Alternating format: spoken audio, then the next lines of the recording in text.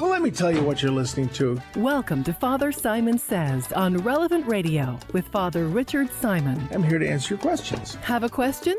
Give us a call. 1-888-914-9149. As any question you may have about the Lord, the faith, and the church. That's 1-888-914-9149. This is, in fact, a radio show called Father Simon Says on Relevant Radio. Welcome, and again, at the risk of sounding tedious, I want to say thank you again. That amazing generosity that keeps all this going. So again, thank you so much, and God bless you and reward you for your goodness. That said, I'm broadcasting out of our beautiful new studio in Lincolnshire, and I have my mouse firmly under control at the moment. We'll see how long that lasts. Yes, they tend to escape. All right. Why do they have to call it a mouse? I suppose it looks like a mouse. Let's pray. In the name of the Father, the Son, and the Holy Spirit. Come, Holy Spirit, fill the hearts of your faithful, and kindle in them the fire of your love. Send forth your Spirit. They shall be created, and you shall renew the face of the earth. Lord, you taught the hearts of the nations by the light of the Holy Spirit. Grant us by that same Spirit to have right judgment in all things, and evermore to rejoice in his comfort through Christ our Lord. Hail Mary, full of grace, the Lord is with thee. Blessed art thou amongst women. Blessed is the fruit of thy womb, Jesus. Holy Mary, Mother of God, pray for us sinners, now and at the hour of our death. Amen. Saint Michael the Archangel, defend us in battle. Be our protection against the wickedness and snares of the devil. May God rebuke him, we humbly pray, and do thou, O Prince of the heavenly host, by the power of God, cast into hell Satan and all the evil spirits who prowl about the world seeking the ruin of souls. And our Blessed Mother, Queen of Peace, pray for us. In the name of the Father, the Son, and the Holy Spirit. All right, let's open the big book on the coffee table. Well, if you don't have a coffee table, you can put it on the kitchen table. Well, with the dining room table, it's a little bit. Wherever you have it, just make sure you open it. I remember, the voice of mine is reminding me that Father Branken, my classmate, has a huge Bible. We should post the picture of him reading his giant Bible on the web. People get a kick out of that. We'll do that.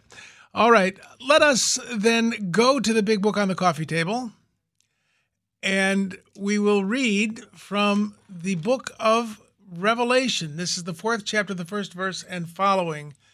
I, John, had a vision of an open door to heaven, and I heard the trumpet-like voice that had spoken to me before, saying, "Come up here, and I will show you what must happen afterwards."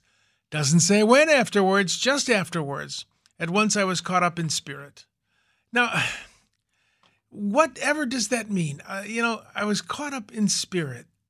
You'd think I'd know what that means, but it has taken me a very long time to really become, well, at least to think about what I think it means.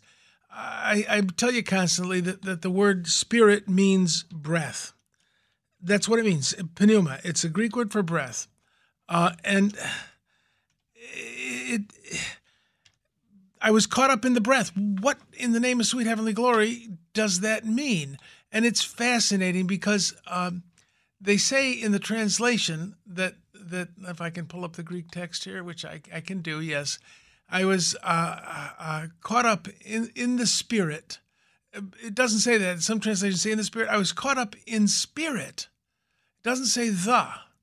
And, we have this very well-enunciated theology of the Trinity, the Father, the Son, and the Holy Spirit. Oh, now I'm going to get really obscure. Do you ever think of what the means? What does it mean, the? Well, it means a specific spirit. Greek had that article. They had the. Greek didn't have a. What does a mean? Well, just anything. When you didn't see the article, you translate it into English as a. So this is, I was caught up in a spirit. That's fascinating. We always think, well, he must be caught up in the Holy Spirit. No, he was caught up in a spirit. He was caught up in a breath. And the thing about breath is it means something is living. I don't know if I can sufficiently communicate this, but things are very solid and very, real. But breath, breath is. There's a contemporary Christian song that said that heaven is only a stone's throw away. Heaven is just a breath away. Breath has to do with life. And so he was caught up in a living experience. So I don't know if this means anything to you, but it's not necessarily the Holy Spirit. He's caught up in a breath. And then he goes to the throne of heaven, and it's all these wonderful, wonderful gems. And it's just incomprehensible. He sees 24 other thrones for 24 elders. Now, what's 24 mean? I think I've told you a number of times that when you see the number 12 in the Bible, it refers to government. And this is twice 12. So this is this fullness of government. At least that's where I read it. They're dressed in white garments. It's really something. But I want to jump down to, in the center of the throne, there were 4 living spirits, covered with eyes in front and in back.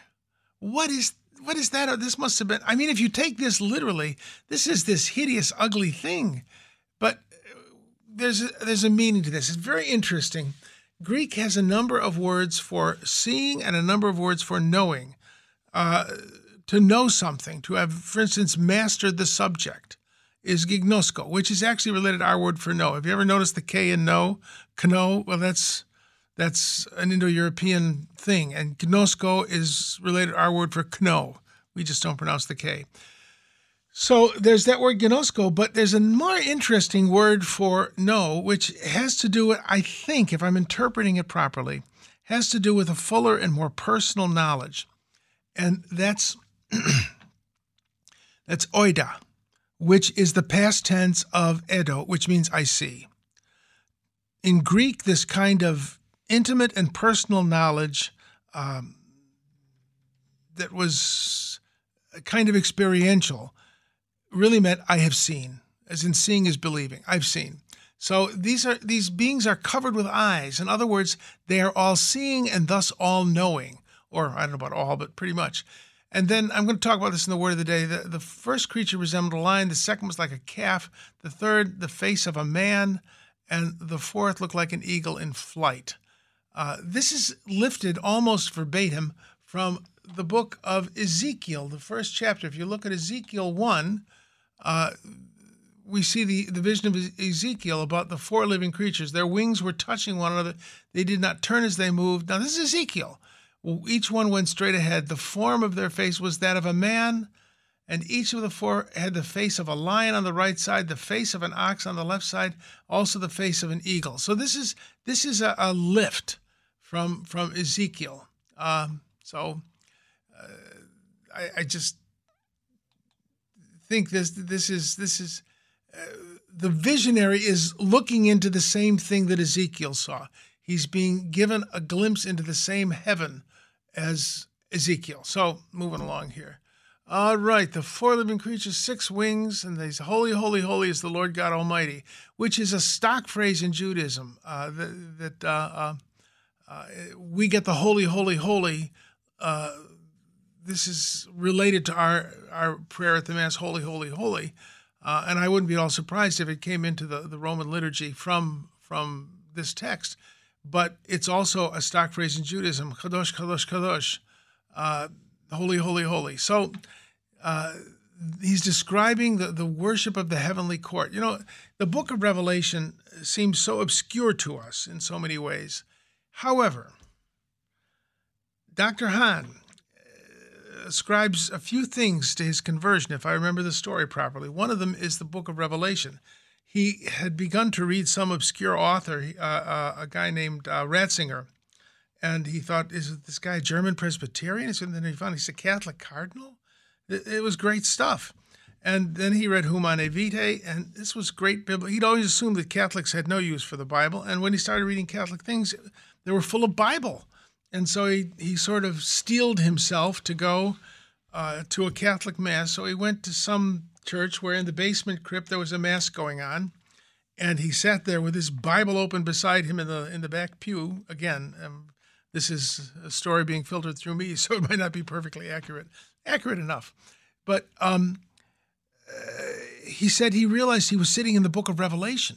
I really believe the best book written on the book of Revelation, at least for my lights, since the book itself was written, is Dr. Hahn's book, The Supper of the Lamb. Or is it The Lamb's Supper? I can never remember. It's the Lamb's Supper. I always call it Supper of the Lamb because that's how it comes out in Spanish. But The Lamb's Supper, it is excellent. And it makes the point that the book of Revelation is a correlating of the liturgy on earth and the liturgy in heaven. And that's what's going on here. The worship of the heavenly court is being described. So, this book's about the end of the world. I think I've shared this with you a number of times, but the word apocalypse really means, as far as a Greek-speaking Jew would be concerned, it really means the wedding. Now, I've, of course, known some apocalyptic marriages, as I've said, but that's not what it means. The word apocalypse literally means the unveiling. When a Jew marries, it's not unusual for Orthodox Jews, at least in times past. I don't know if this is still true, but in times past, the bride and groom may have never even met until their wedding day, and it's an arranged thing. Your parents know who you should marry. They know you better than you do. So if your parents have problems with who you're going to marry, find out why. But that's something on the side. But the family of the bride and the family of the groom and the bride and groom meet before the wedding to sign the marriage contract. And before the contract is signed, the groom looks under the veil. He unveils the bride. And I asked Rabbi Lefkowitz, why do you do that? And he said, so that no one will pull a fast one on us like they did on our ancestor Jacob when he married Leah instead of Rachel. They have long memories. So you look under the veil, and then you sign the contract. Everybody has a schnapps, which isn't that horrible peppermint stuff they talk about in Wisconsin. Schnapps in Yiddish and in German is any liquor that's strong enough to take the paint off the wall. They have a schnapps, then they go to wherever the wedding's going to be, and they are married under the chuppah, the canopy. So this is an unveiling. It's the sort of sneak preview.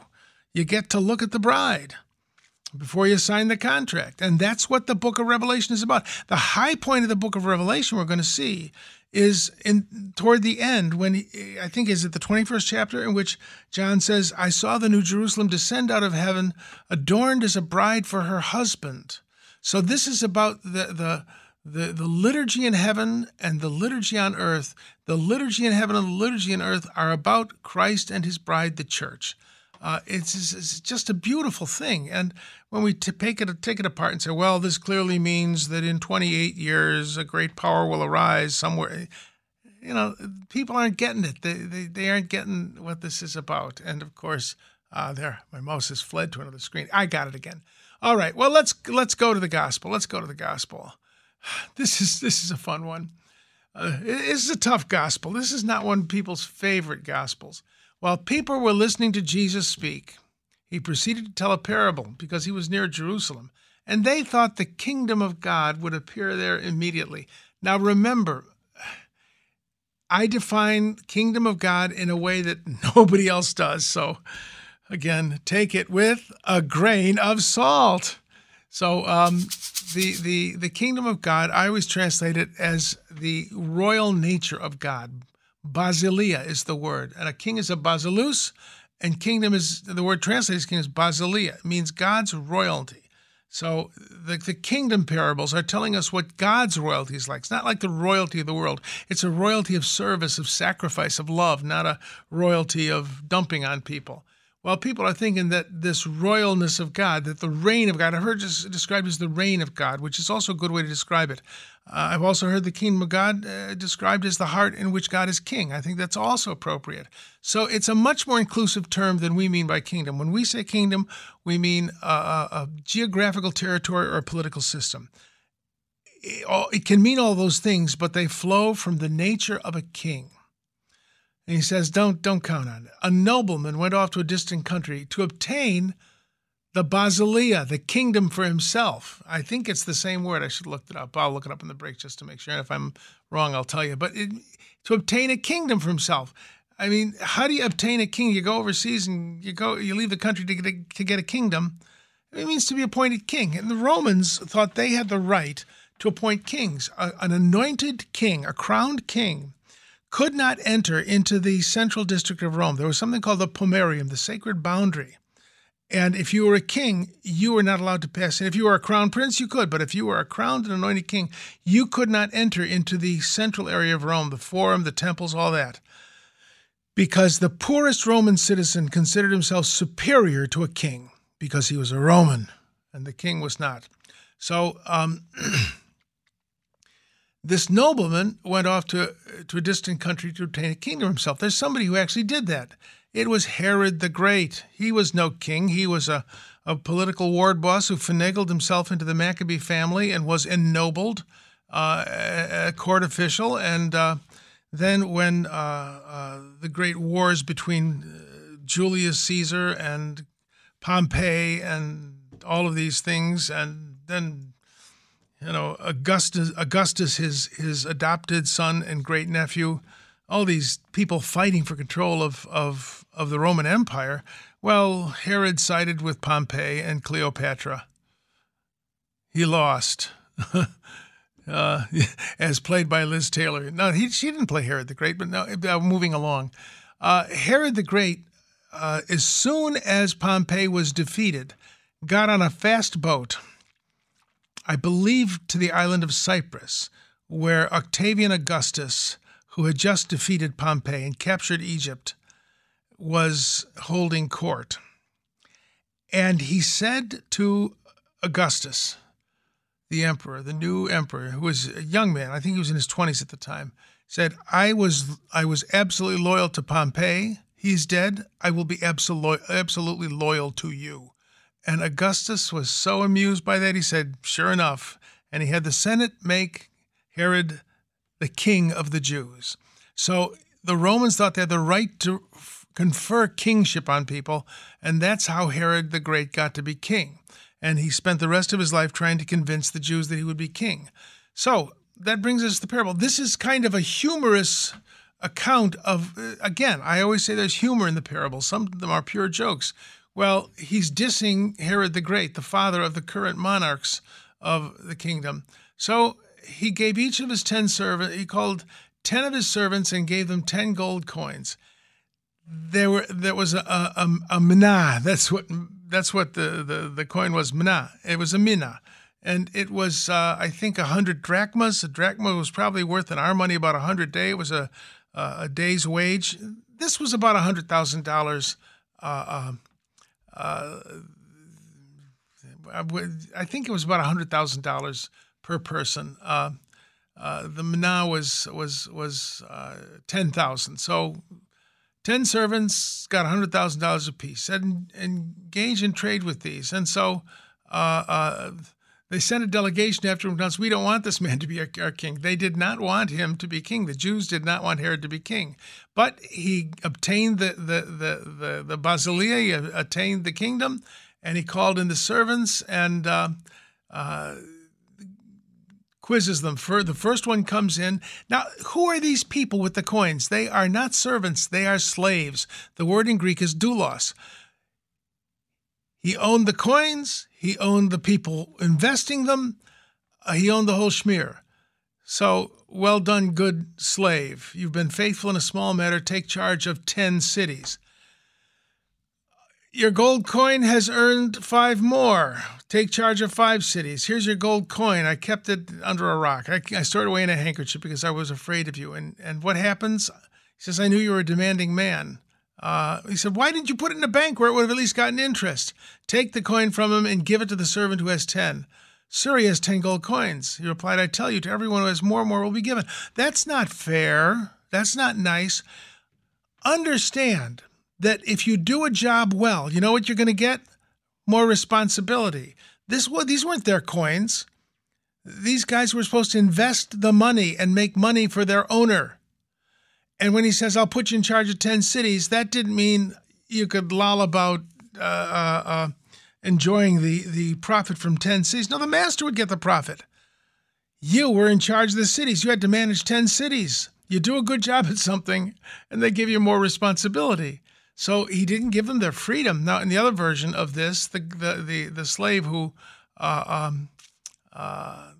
he didn't make the money, well, he was given his freedom. In other words, he was thrown out of the household. This is the end line. Now, as for those enemies of mine who did not want me as their king, bring them here and slay them before me. That's pure Herod. Herod the Great had, I think, was it the 1,000 most prominent citizens of the Holy Land of the Jews arrested when he saw death coming, and he gave orders to slaughter them upon his death, so at least there would be weeping in Israel when he died. That was Herod the Great, the killer of the babies, the killer of anyone who crossed him, the killer of the Maccabee family. He killed his own wife, whom he dearly loved, Mariamne the Maccabee princess. That's pure Herod. Now, as for those enemies of mine who did not want me as their king, bring them here and slay them before me. Oh, by the way, the 1,000 or so who were arrested, I think it was 1,000, they were released. They weren't slaughtered, and there was no weeping in Israel when Herod the Great died. But that line, people read that and say, that's not right. You said this king slaughtered them. That means God's going to slaughter them. No, he's talking about Herod. He's dissing Herod. He's using Herod. They're expecting that the kingdom of God will come. Say, no, don't count on it. Not right now. You're going to get noblemen who are just jumped up politicians who think they're kings, and the Romans have made them kings. You know, the kingdom of God is, as he says elsewhere, among you and within you. All right, let's go to a break. We will come back. We're going to have more time for phone calls today. So 888-914-9149, 888-9149.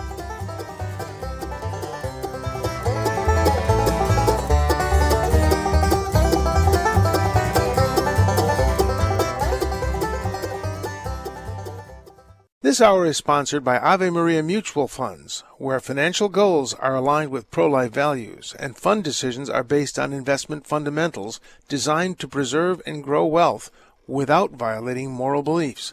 More information at AveMariaFunds.com. I know King Jesus is my friend. Yes, he saved my soul from sin. I'm so happy my Savior took me in. I lay down my earthly ways. I grow stronger day by day. 'Twas a wonderful feeling, Lord. He calls Jesus his friend, but he's still laying down his earthly ways. He's your friend, but first he's your Lord. That's different. Well, all right, that said, we are going to go to one letter that I do want to read. I want to take all our phone calls today, but one letter. I got a letter from Jeffrey asking for prayer for we'll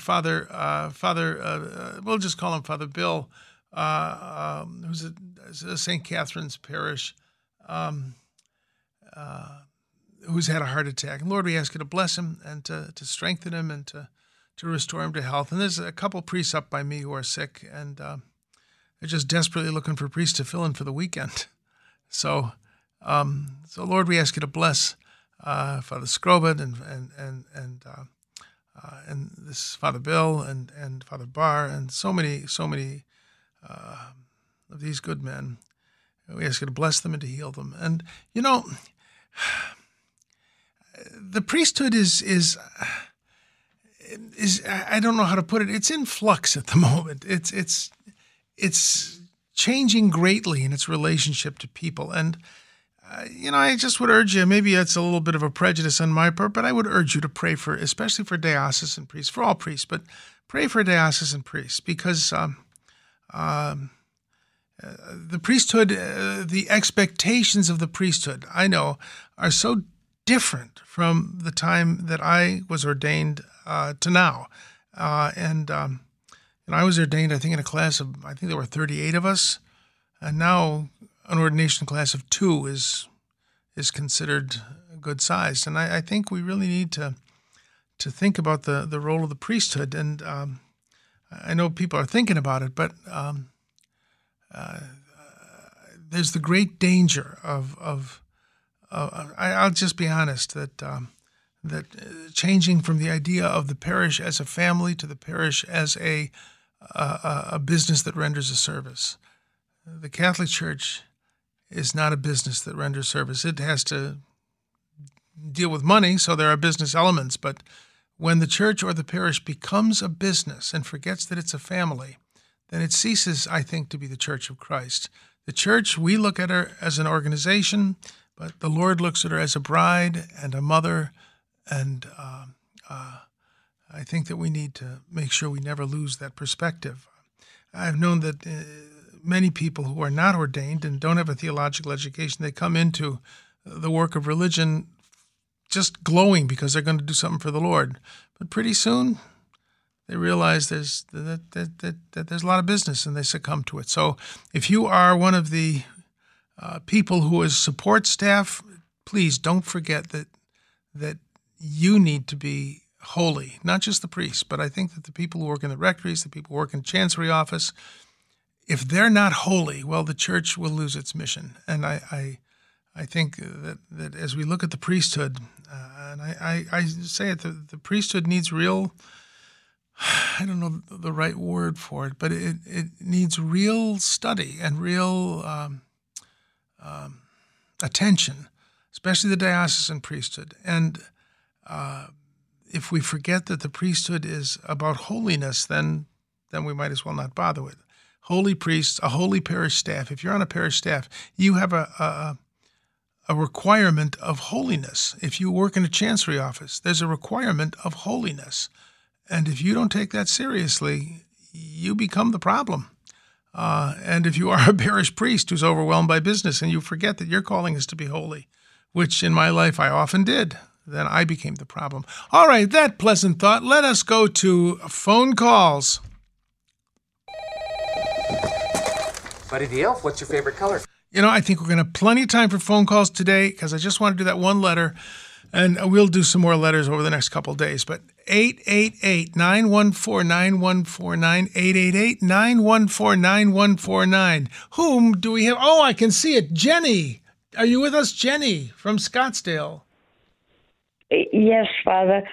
I know that the liturgy of the hours is the prayer of the church. Mm-hmm. Should we find a way to have joy when we read it? Sometimes. Sometimes not. That's the point of it. You know, for me, the spiritual life involves the whole person. If you just have a skeleton, well, that doesn't work. But if you just have muscles and no skeleton, well, that's a problem. You'll just be a quivering mass on the floor. You need to form a body. You need bones and you need muscles. And yes. The liturgy of the hours provides a structure. When I don't feel like praying, which often I don't, I have an obligation. Now, a layperson does not have this obligation. Deacons, priests, sisters, bishops, we must pray the liturgy of the hours, at least the morning and evening prayer, under the penalty of serious sin. That's what I was taught. Unless we have a real excuse, not just a fake one. Like, I'm tired. That's not an excuse. Like, travel can be an excuse. A funeral can be an excuse. But I have to say it. And if I don't feel like saying it and I haven't gotten it said and it's the end of the day, I have to say it before I go to bed. And it's a discipline. But then other times, it's such a joy. So it's both. You know, if you don't have a structure in your prayer life, there's nothing that's going to hold you to an objective standard. You know, well, I just pray spontaneously. That's wonderful, but there are going to be times when you don't feel like praying spontaneously. You know, I'm sure Jesus really felt like going to Calvary. Oh, yeah, he was all in. You see what I mean? I'm being a little bit sarcastic, maybe flippant. But Jesus begged his Father not to send him to the ultimate prayer, which is Calvary. So he didn't feel like going to Calvary, and sometimes I don't feel like praying. But I have the structure of the breviary, and sometimes it is a great joy, and sometimes it is a great responsibility. But joy or responsibility, I say it. Does that help? Does that answer your question? Yes, it does. Good. Just do it. Just do it. And if the Lord wants to give you a blessing of joy, there you go. And there are to make it easier for anybody who's curious about the Liturgy of the Hours. It's not that complicated. And don't tell Cardinal Sarah I said this, but you can get an app. He thinks we should use a book, but you can get an app on your phone, which is great. You can even listen to it as you walk. It's great. So there you go. Hope that helps. Thanks so much for calling in. God bless you, Jenny. Let's now go to Sandy, who's calling in from Naperville. Hi, Father. The Naperville Quarry, where I used to go swimming as a boy. Yes. Now it's kind of fancy schmancy. It looks like a beach, but it was a quarry. What can I do for you, Sandy? So I have a question. I have a friend that had used an empty jar, different jars. She's very devout. She's very holy. She uses a lot of holy water. And so she uses a large jar to fill up her bottles. Okay. And it could be like an empty spaghetti jar. I think she might have used a clear, maybe like an empty lysine jar or something, mouthwash jar.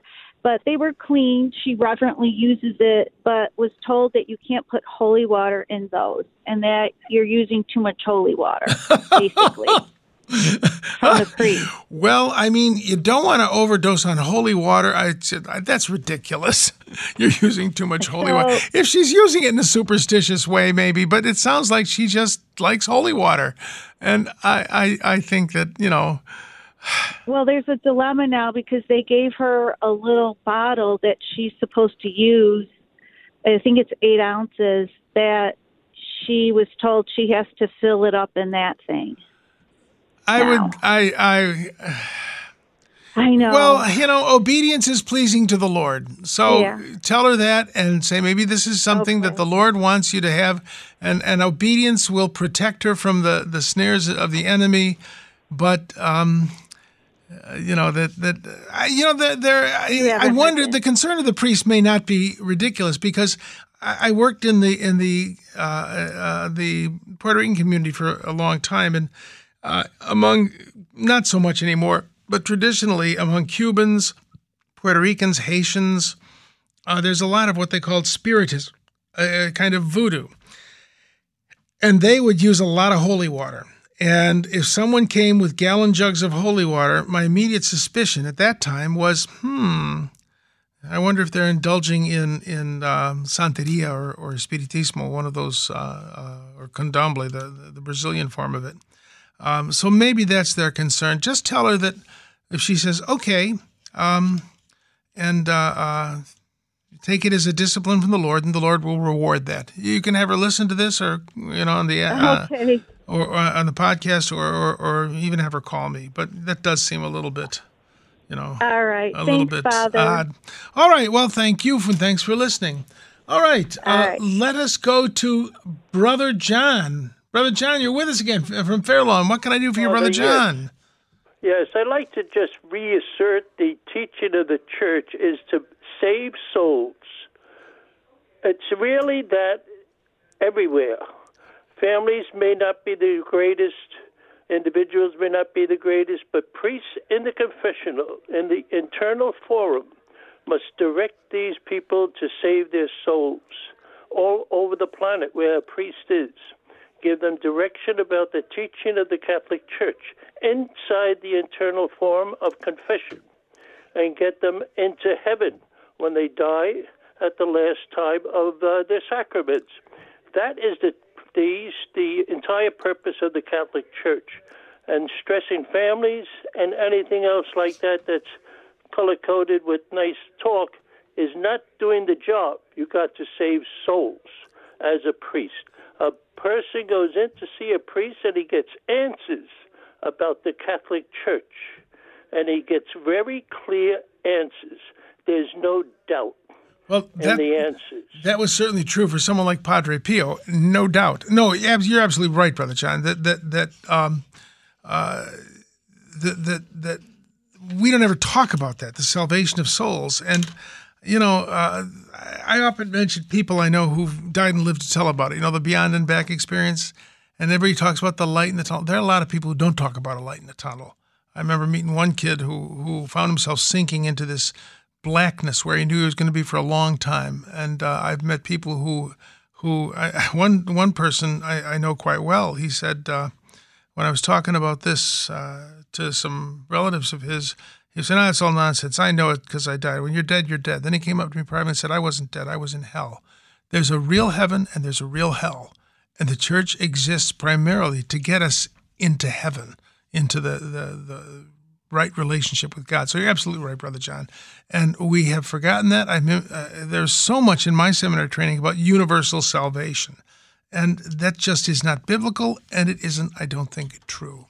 So, well, thanks for calling in, brother. You're absolutely right, and it's good to hear the reminder that this is about the salvation of souls, to get you in union with God in such a way that you will be happy with Him forever. People seem to have so little purpose for life. When I was a kid, we learned in the catechism, why did God make me? God made me to know, love, and serve Him in this world and to be happy with Him forever. Pretty simple. I know what life is for. It's to know, love, and serve God and to be happy with Him forever. Hey, it's a living. So you're absolutely right, Brother John. So thanks so much for calling in. God bless you. Let us go to a break. We're going to come back with a weird word of the day, and then we will take more phone calls at 888-914-9149. 888-914-9149. We got plenty of space for phone calls.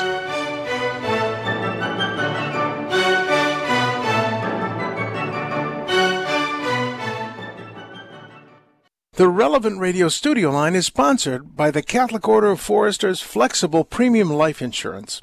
For less than $12 a month, a 40-year-old can get $500,000 of coverage. Go to relevantradio.com/Forester today. An Illinois Life Insurance Society, not available in all states. Turn your eyes upon Jesus.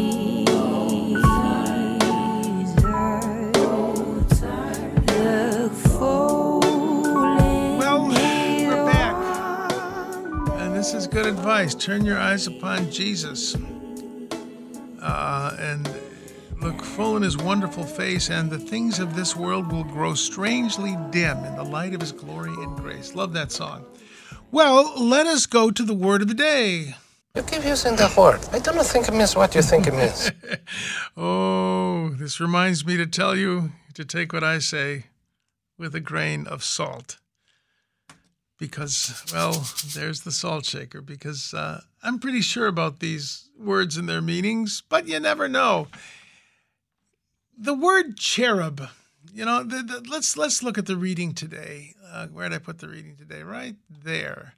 And that first reading from the book of Revelation, in the center around the throne there were 4 living creatures covered with eyes in front and in back. The first creature resembled a lion. The second was like a calf. The third had a face like that of a man. The fourth looked like an eagle in flight. And I told you that it's lifted from Ezekiel. So let's go to Ezekiel. I looked and I saw a windstorm, an immense cloud, and the center of the fire looked like glowing metal. And in the fire, what looked like 4 living creatures. In appearance, their form was human, but each of them had 4 faces and wings. Their legs were straight. Their feet were like those of a calf and gleamed like burnished bronze under their wings. On the 4 sides, they had human hands.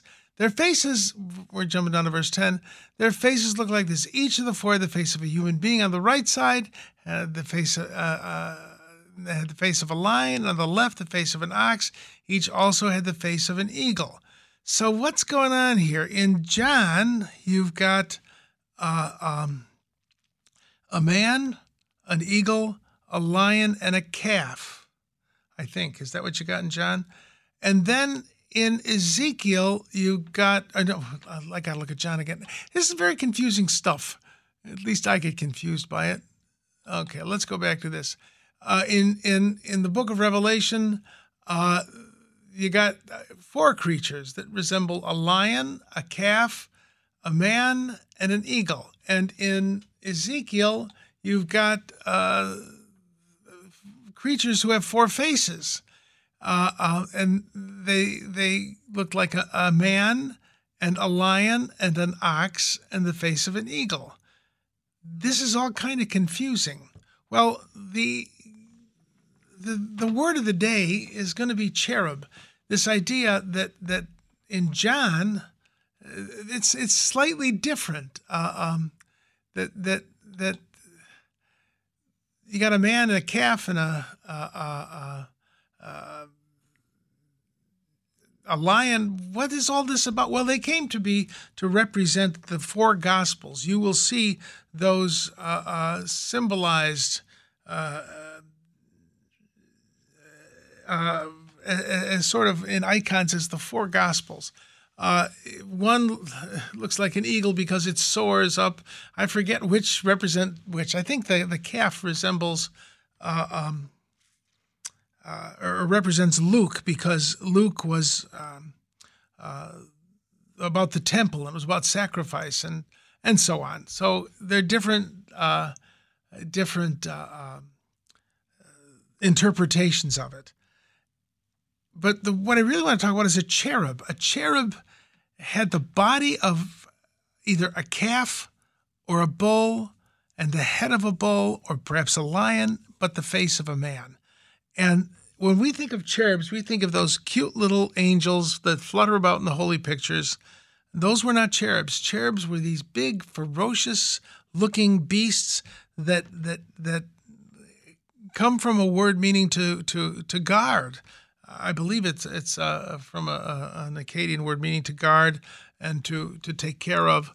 But these were powerful beings. And so when you see a little cherub in art that's a cute little baby with little wings, that's not what they thought of as a cherub. A cherub was a huge animal that had the face of a man, but the body and even the head of a beast. So it's all kind of, it's kind of psychedelic. So I don't know if that's useful, but next time you see a little angel, those are called putti in Italian. The putti. I don't know what putti means, but that's what they are. A cherub. If you ever see a cherub, that'll be scary. One was placed with a flaming sword to guard the entrance to the Garden of Eden. Or was that I don't know, that was a seraph with a flaming sword, but I think a cherub was guarding it too. At any rate, that's it. Let's go to phones. Donna from Pennsylvania, what can I do for you after that incoherent word of the day? Fine, Father. How are you doing? Pretty good. What can I do for you? Okay. I wanted to know what the difference was between Liturgy of the Hours and Vespers. Vespers is one of the hours. Vispera means evening in Greek. This, or in Latin rather. There were 2 hours of sacrifice, the morning and the evening sacrifice in the temple. And there were psalms that accompanied them. And so that developed into the Liturgy of the Hours. One of them was the morning prayer, one of them was evening prayer. Vespers is evening prayer. To this, we add the other hours of prayer. We add, because the priests would get up in the middle of the night before sunrise to prepare for their liturgy, and there were psalms said, so that we call that the office of readings, or we used to call it, what do we used to call it? Matins, I think, early morning prayer. And then you had morning prayer, and then you would have midday prayer, and then you would have evening prayer, and then you would have night prayer. And you could add to those mid-afternoon prayer. So the different hours of prayer that consecrate the day. Vespers is one of those hours. Does that answer your question? Oh, thank you very much. I never knew that. Well, now I know. There you go. Hey. Thank you so much, Father. There we go. Have a good afternoon. Thank you. Well, let's go to line 5. We have Father Joe online. Father Joe, what can I do for you? I have a couple questions for you, Father Simon. Oh, dear. One of them is, would you recommend a concordance or a computer program that helps look up the words in the scripture along with the readings of the day or the readings of the book? Like Logos or one of those. Well, the one that I use, and now nobody listen, I'm just talking to Father Joe here. it'll give me away, because I always say I'm not really a scholar. I just play one on the radio. I use Bible Hub. You know, we Catholics, the Bible Hub. Okay. It's real simple. You know, you and me, being raised Catholic, we listen to the scriptures our whole life, and we don't know line and verse, but we know the passage. Do unto others as you would have them do unto you. Okay, or another good one. The verse, though he knew not sin, he who knew not sin became sin for us. You just type that in and then type 2 words after Bible Hub. It will pop up, and it will give you the Greek text. It will give you the Greek text transliterated with English, with Roman letters, the letters we usually use. It will give you the citations. It's really, I find it very useful. And there are other good ones, I know, but it doesn't coordinate it to the reading. But I'll read the reading, and I'll just go to the text and click in the thing. Bible Hub. It's really simple. Okay, the rest of you can listen again. So there. The other question I have. Yeah. I have one more question. Sure. And that is, would you ever consider doing the readings the day before so that I can use it? I'll talk to my superiors about it, but I think that they like the idea of the reading, with the day. But I'll bring it up and see what they say. As the centurion said, I am a man under orders. So there you go. Right. I'll broach the topic. How's that? All right. Okay, thanks. All right, thanks, Father John. I'm honored that you listen. God bless you. Bye. Bye. Let's now go to Robert, who's calling from Watoma, Wisconsin. Robert, what can I do for you? Yeah, hello, Father. Thank you for taking my call. I have a question, another one about Book of Revelation. Yes. Chapter 4, verse 11. Okay. The question is that in my Magnificat this morning, I was reading at the last of the 11th verse, for you created all things because of your will they came to be and were created. And in my Dewey Reams, it says, because thou hast created all things, and for thy will they were and have been created. Oh, good grief. And I was just wondering about the little words there, because of thy will and for thy will. Well, let us look at the text as she is writ. Let's see here. Oh dear, let me find the right cheat thing here. Oh dear, I just told Father about Bible Hub and now I can't find it, but I'll find it. Okay. Oh, you were listening. You were cheating. I found it. Oh, now the mouse has escaped. Come on, where'd the mouse go? Oh, I click control. It's on a screen. Oh, there's it. I think it's not there. Oh, Gewalt. So, how have you been? Let's see. Come on, mouse. I've totally lost the mouse. It seems to be. It's over here, but it won't move. Oh. Oh, I found it. We're good. We're golden. Okay, good. Okay. Worthy are you, O Lord our God, right? That's the text that we're looking at, Revelations 4:11. Okay. Correct. Axios, Kyrios, Theos, Lamin, Doxon, Timen, Dilamin. Okay. You have made all things through, the word in Greek is by means of, or through your will. This is interesting. It's through your will, by means of your will. You willed these things into being. That's as far as I can tell. Let me just click on that, and that won't click, but that's all right. That's pretty much what it means. Dia is a word in Greek that means through, like diameter. That means to measure through something. But it also can mean by means of or because of your will. So I don't know, does that answer your question? Yeah, pretty much so. It was just that in Dewey Reams, and for thy will, I'm thinking almost like the first commandment for God. We were created and to love and, for. I think it means that also. It means... all things were created. There's a beautiful verse taken from the Didache, which is a very ancient Christian text. It's almost, some scholars think it was written before some of the books of Scripture. It's certainly written by about 100 AD. And it says, "Thou hast made all for thy pleasure." Yes. Yeah, he's made everything. You know, I heard someone once say that God is like a child. You know, you must be like a little child in the kingdom of heaven. Well, God is like nothing so much as a 7 or 8 year old. You give a 7 or 8 year old an anthill and a stick, and that kid's good for the afternoon. Why did God make all these bugs and that sort of thing? Because they're really cool. God is the ultimate artist. He made all of these things because they're wonderfully beautiful, and he made all things for his pleasure. But us he made that we might love him eternally. So